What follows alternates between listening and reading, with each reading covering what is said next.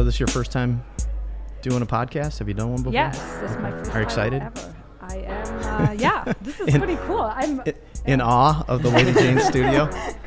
Yeah. You should be. This is crazy. I'm getting ADD a little bit. Not gonna lie. That's why I said no to the coffee earlier. I knew Yeah. this was going to be overwhelming. Yeah. I got to turn my ringer off. That's smart. Okay, so what time?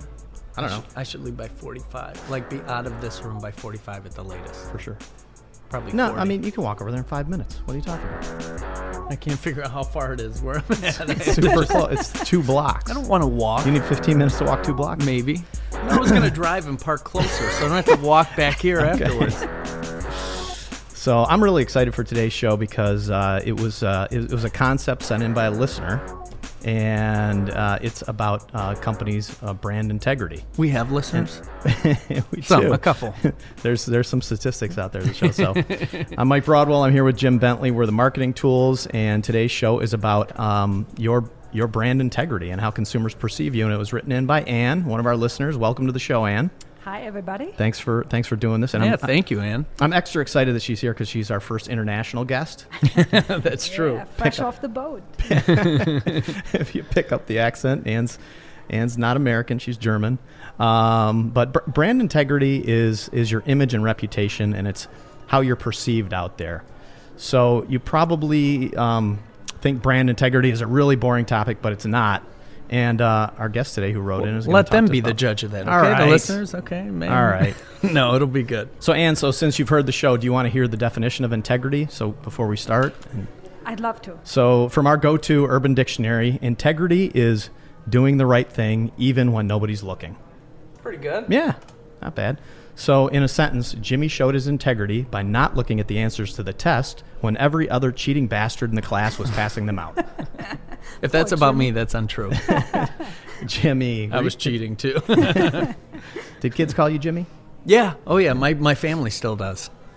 Do they? Mom, aunts and uncles, cousins. Yep. So brand integrity, it's always doing the right thing for your brand, even when no one's looking, just making sure you do the right thing.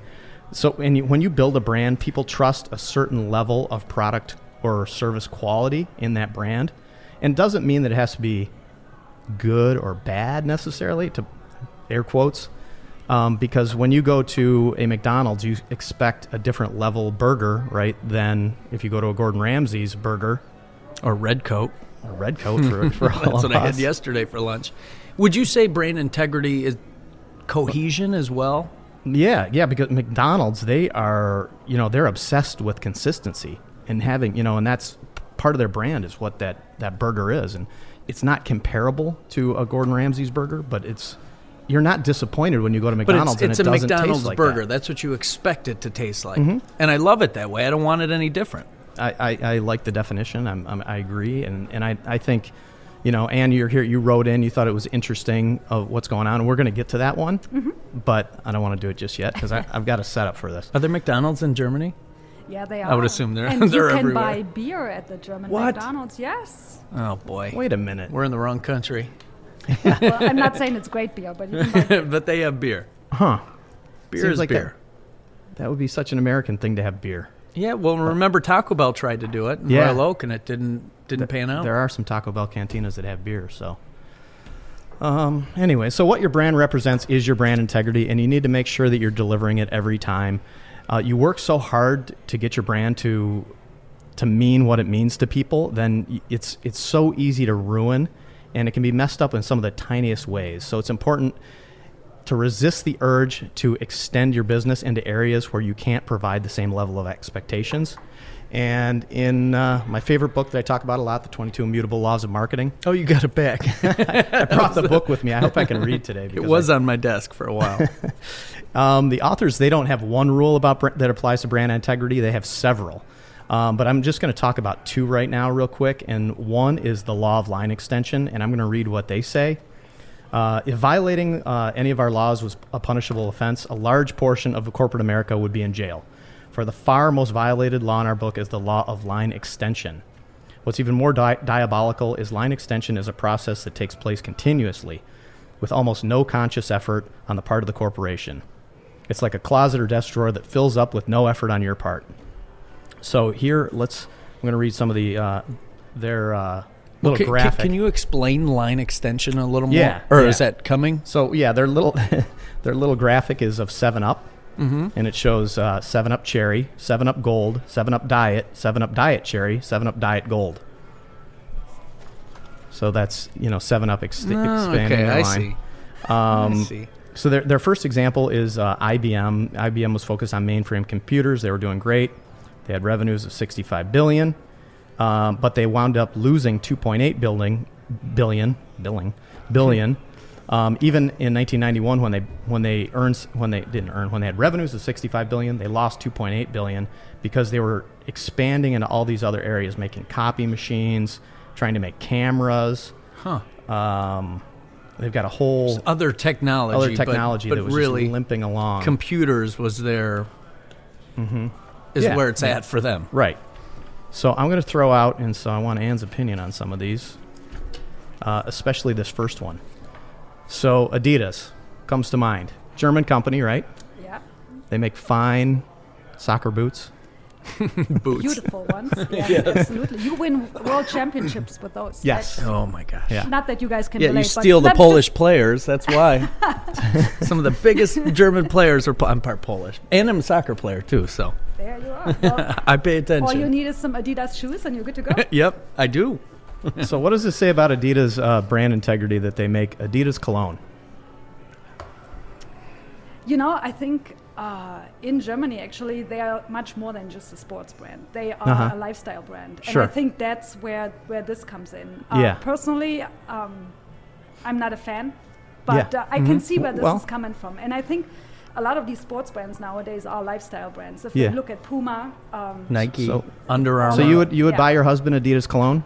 no, I would not, but then that has more Jim, to if it's do- Christmas morning and you open up a box of Adidas cologne from the kids, I really wouldn't care. Really, I'd be okay with it. It probably No. smells good, but Probably it doesn't does. have that. It doesn't come off like a Polo or Ralph Lauren or I don't know something that sounds expensive. But Yeah. You All right. buy your nephew Adidas cologne. I think the target group is like a, Yeah. 14-year-old. It's a teenager, for Yeah. And it's cheaper. It's more affordable for them. For sure. So here, let me throw out a couple more. Pierre Cardin clothing, Pierre Cardin wine. Any interest? You had me at wine. I How agree about, there. Okay, I know. Hey, I think you guys are both smokers. Do you have a Oh, Bic boy. lighter? Yeah, Bic's the best lighter by far. Great lighters. How about, Anne, have you ever invested in Bic pantyhose? What? They really do pantyhose? I have, really but do. they were big, as in big. Well, they do pens as well. They do. Right? Yeah.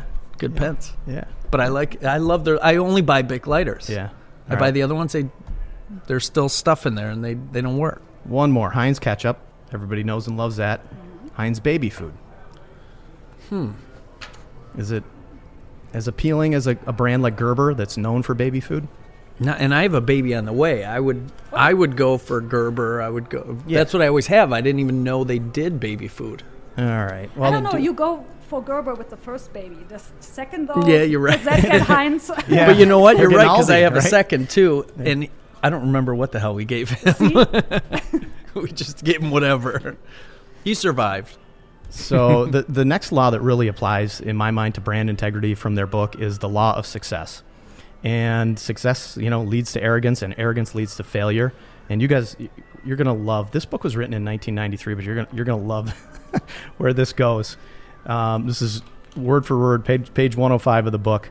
When people become successful, they tend to become less objective. They often substitute their own judgment for what the market wants.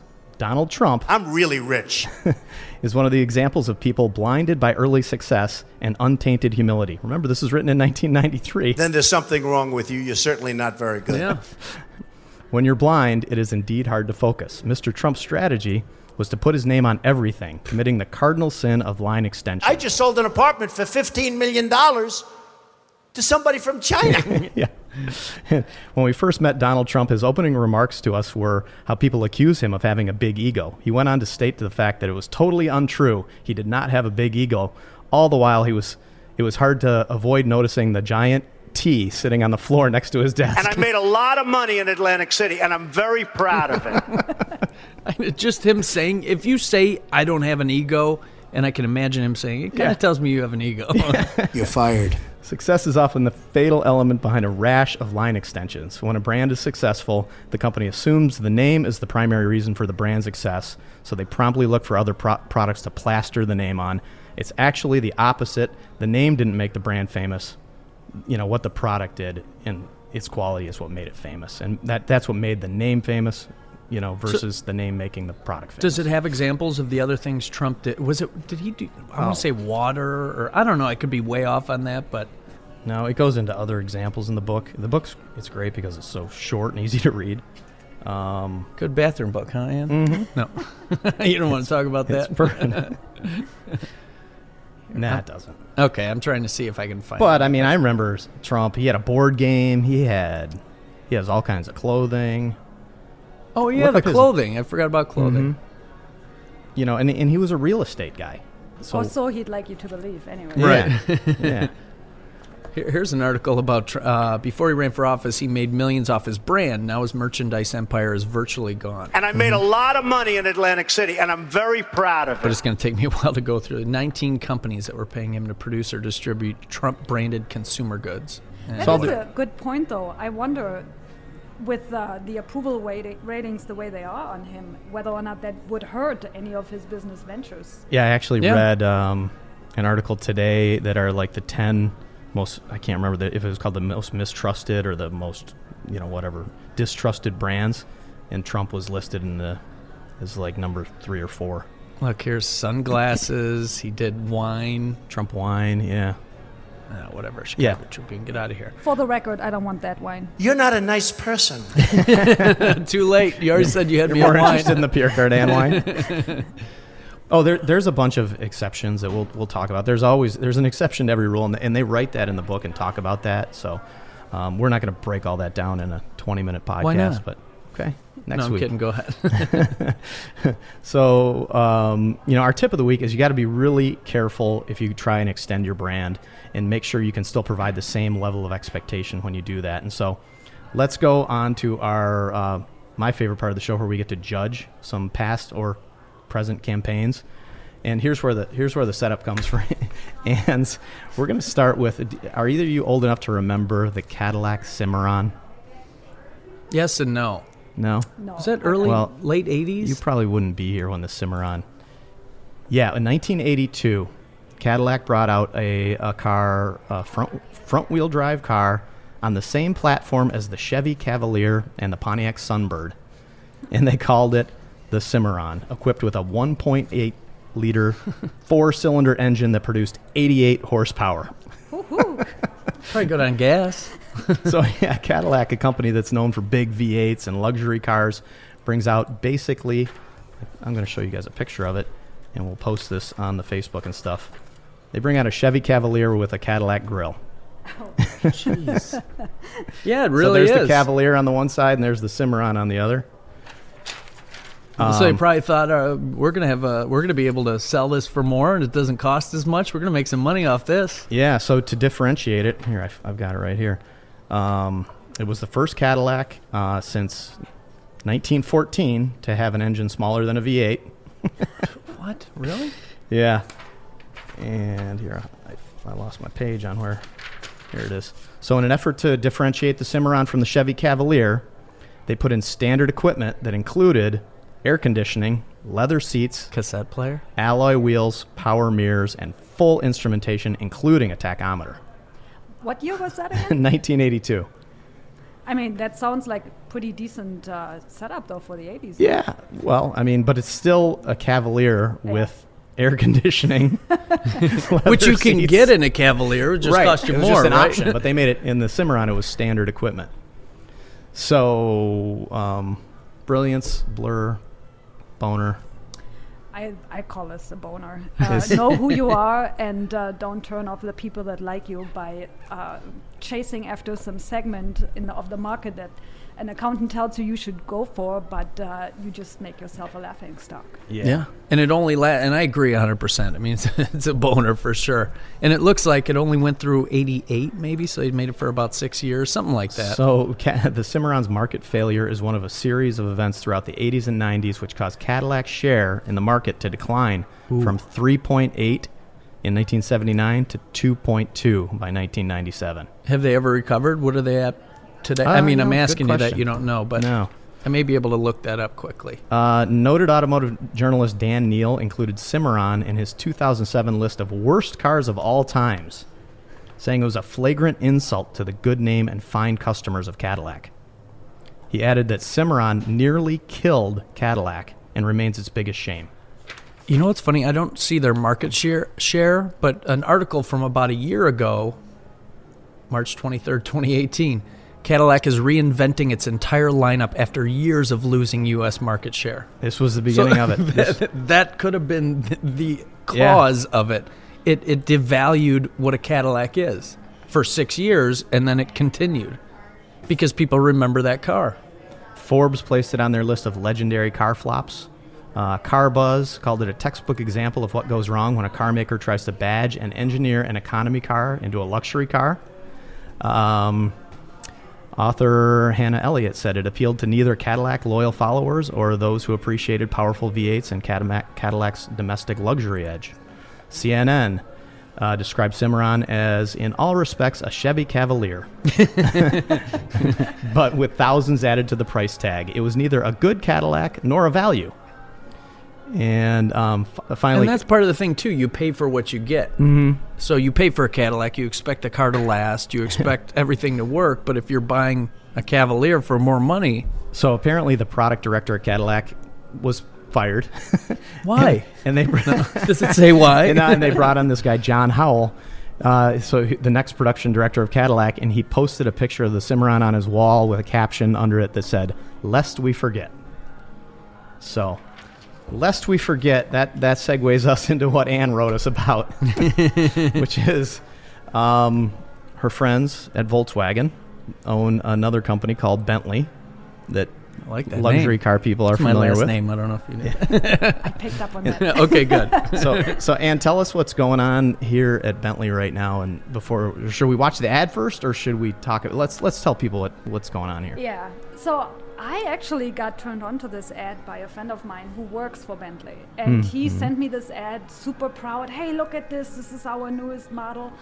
And they are showing the chief designer, director of design of Bentley, and he's explaining what he's doing and why he's doing it. But all I can focus on is the guy talking. And I'm sure you guys all know Bentley is a luxury brand located in the UK. Yep. Has quite the history, and then maybe we should play it. So yeah, I looked up the base price of this car. The base price of this car in this ad is $218,000. Yeah, like we are Base- talking luxury, Yes. Yeah. handmade. Yep. These cars are not made on an assembly line. These cars are handmade by little happy British people, I'm assuming. Yeah. I did watch a video on that too. I was in there. Did you really? Yeah. Okay. They weren't all British though. Well, they may not look it, but their Yeah. passport probably says Oh yeah. so. Yeah. So they didn't all have English accents, but neither does this guy. So let's play the The ad. new Bentley Continental GT is designed from a traceable bloodline that runs through the family. It's instantly recognizable as a Continental, while still clearly defining a new form language for Bentley. In both the surfacing and the details, we have been inspired by a wealth of beautiful crafted objects, creating a car that defines modern British luxury. Kill it right there. Right when he says British luxury, I'm like, why is this guy in the Yeah. commercial? And that's exactly what I thought. Yeah. This is really a beautiful car. Now, whether Yes. or not it needs to cost $250,000 is a different Well, yeah. question, but it's amazing. And People will pay it. when I look at this car, do I really want to have the voice of a Jetta in my head? Because that's what Yeah. this guy sounds like to me. He is a middle-aged, white German guy that looks like he should be driving a Jetta and picking up his kids from daycare. Yeah. Yeah. Now imagine this ad and just pretend that Sean Connery does the voiceover. Yeah. And he's got, his Sean Connery thing going on. Yeah. And That's what should have happened here. And it's great, dude. You are now the chief of design at Bentley. You made it out of your hick town in Germany. Fantastic.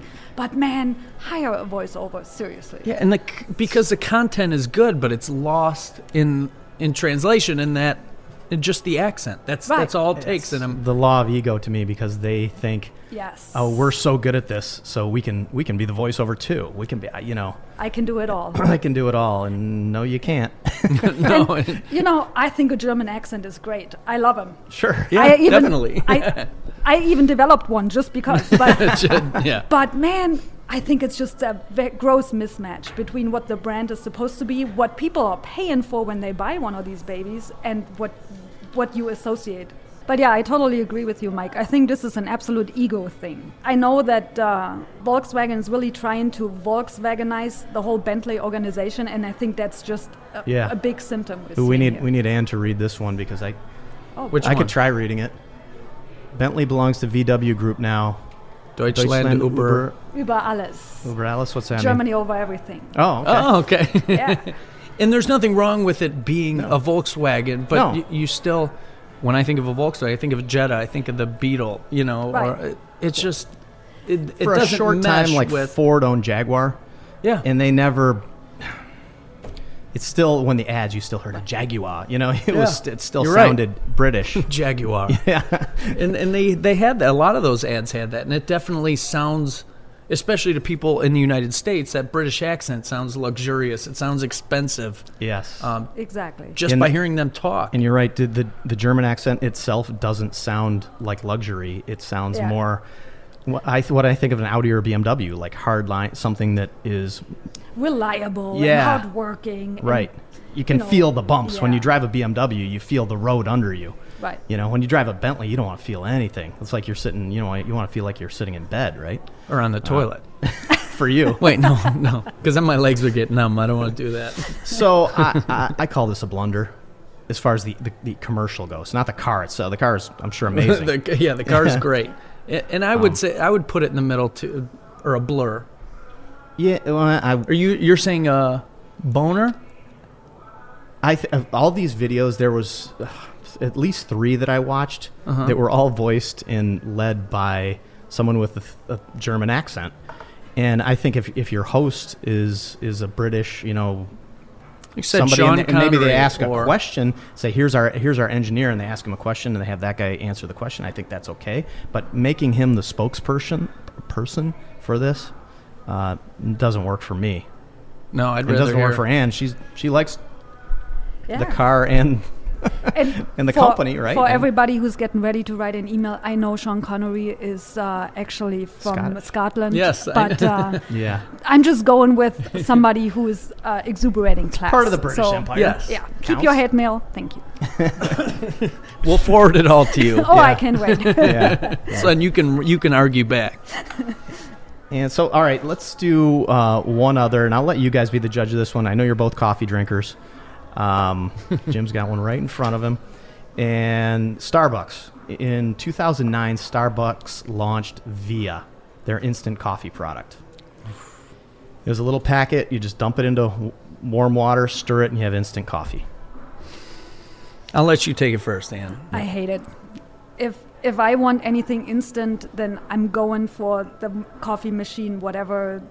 If I'm looking for a good coffee, I grind my beans fresh. I do a pour over. I'm looking for a good cup of coffee. Anything that comes in a package that's freeze-dried and just shake and make it a drink, not my thing at all. It doesn't mesh at all.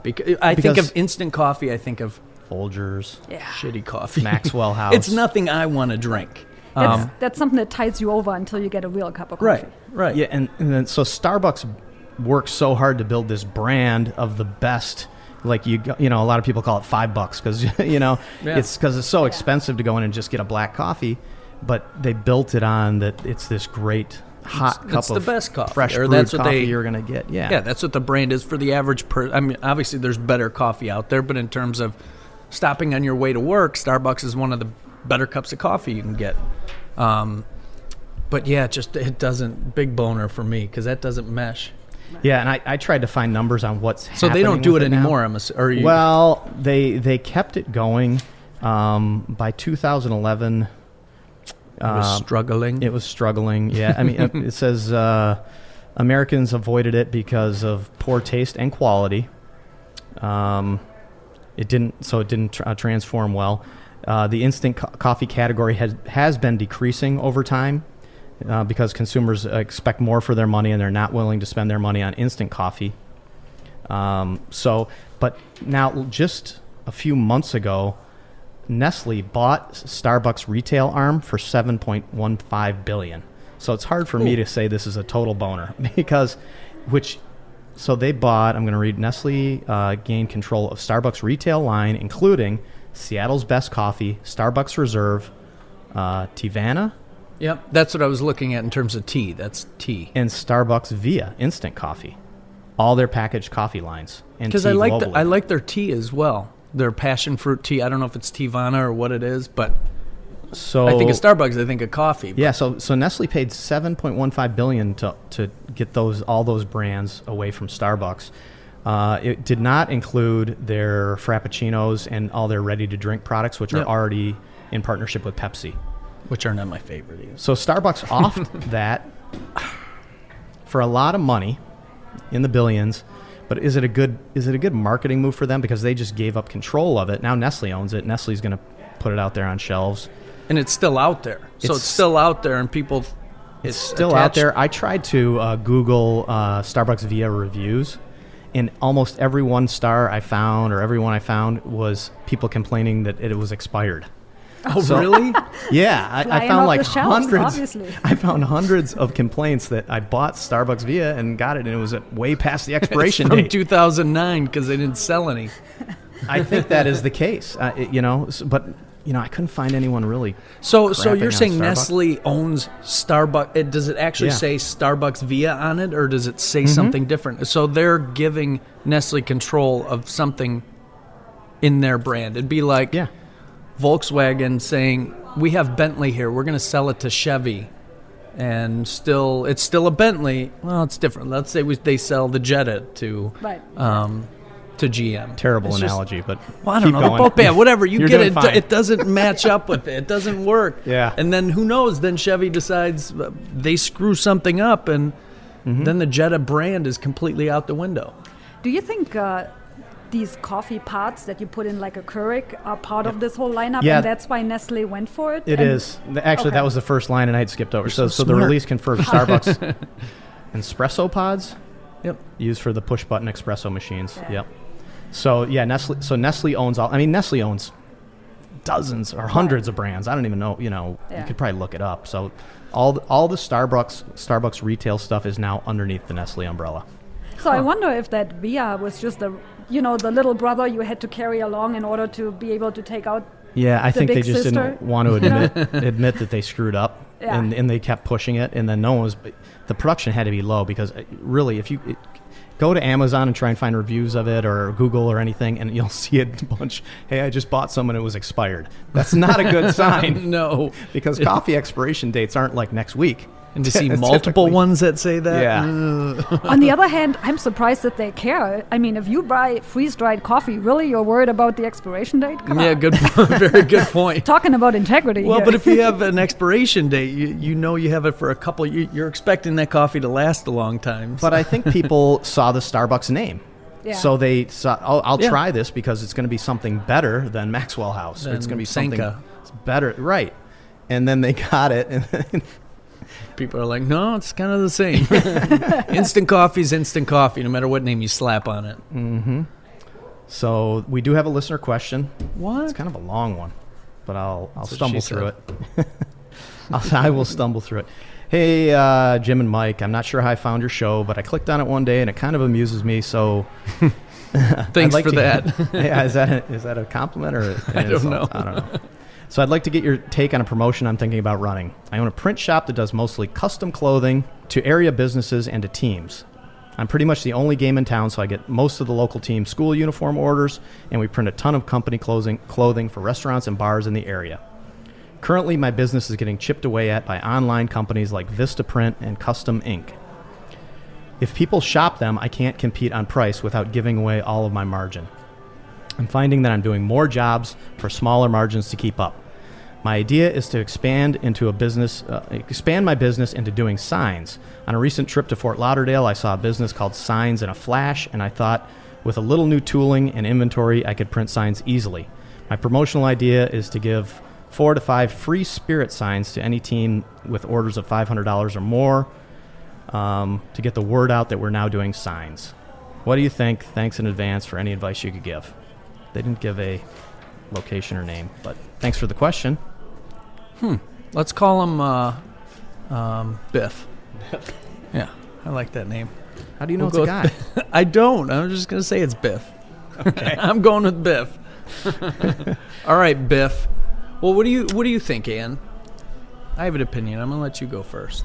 I'm actually even wondering if it's a smart decision or not. Signs, I don't. Should he maybe stick to his guns and perfect on his merchandise overall? I'm really torn. But then again, I know nothing about the industry, so I might be completely off base. Well, we know it sounds like he's in a pretty small town because he's the only print shop in town that's doing clothing.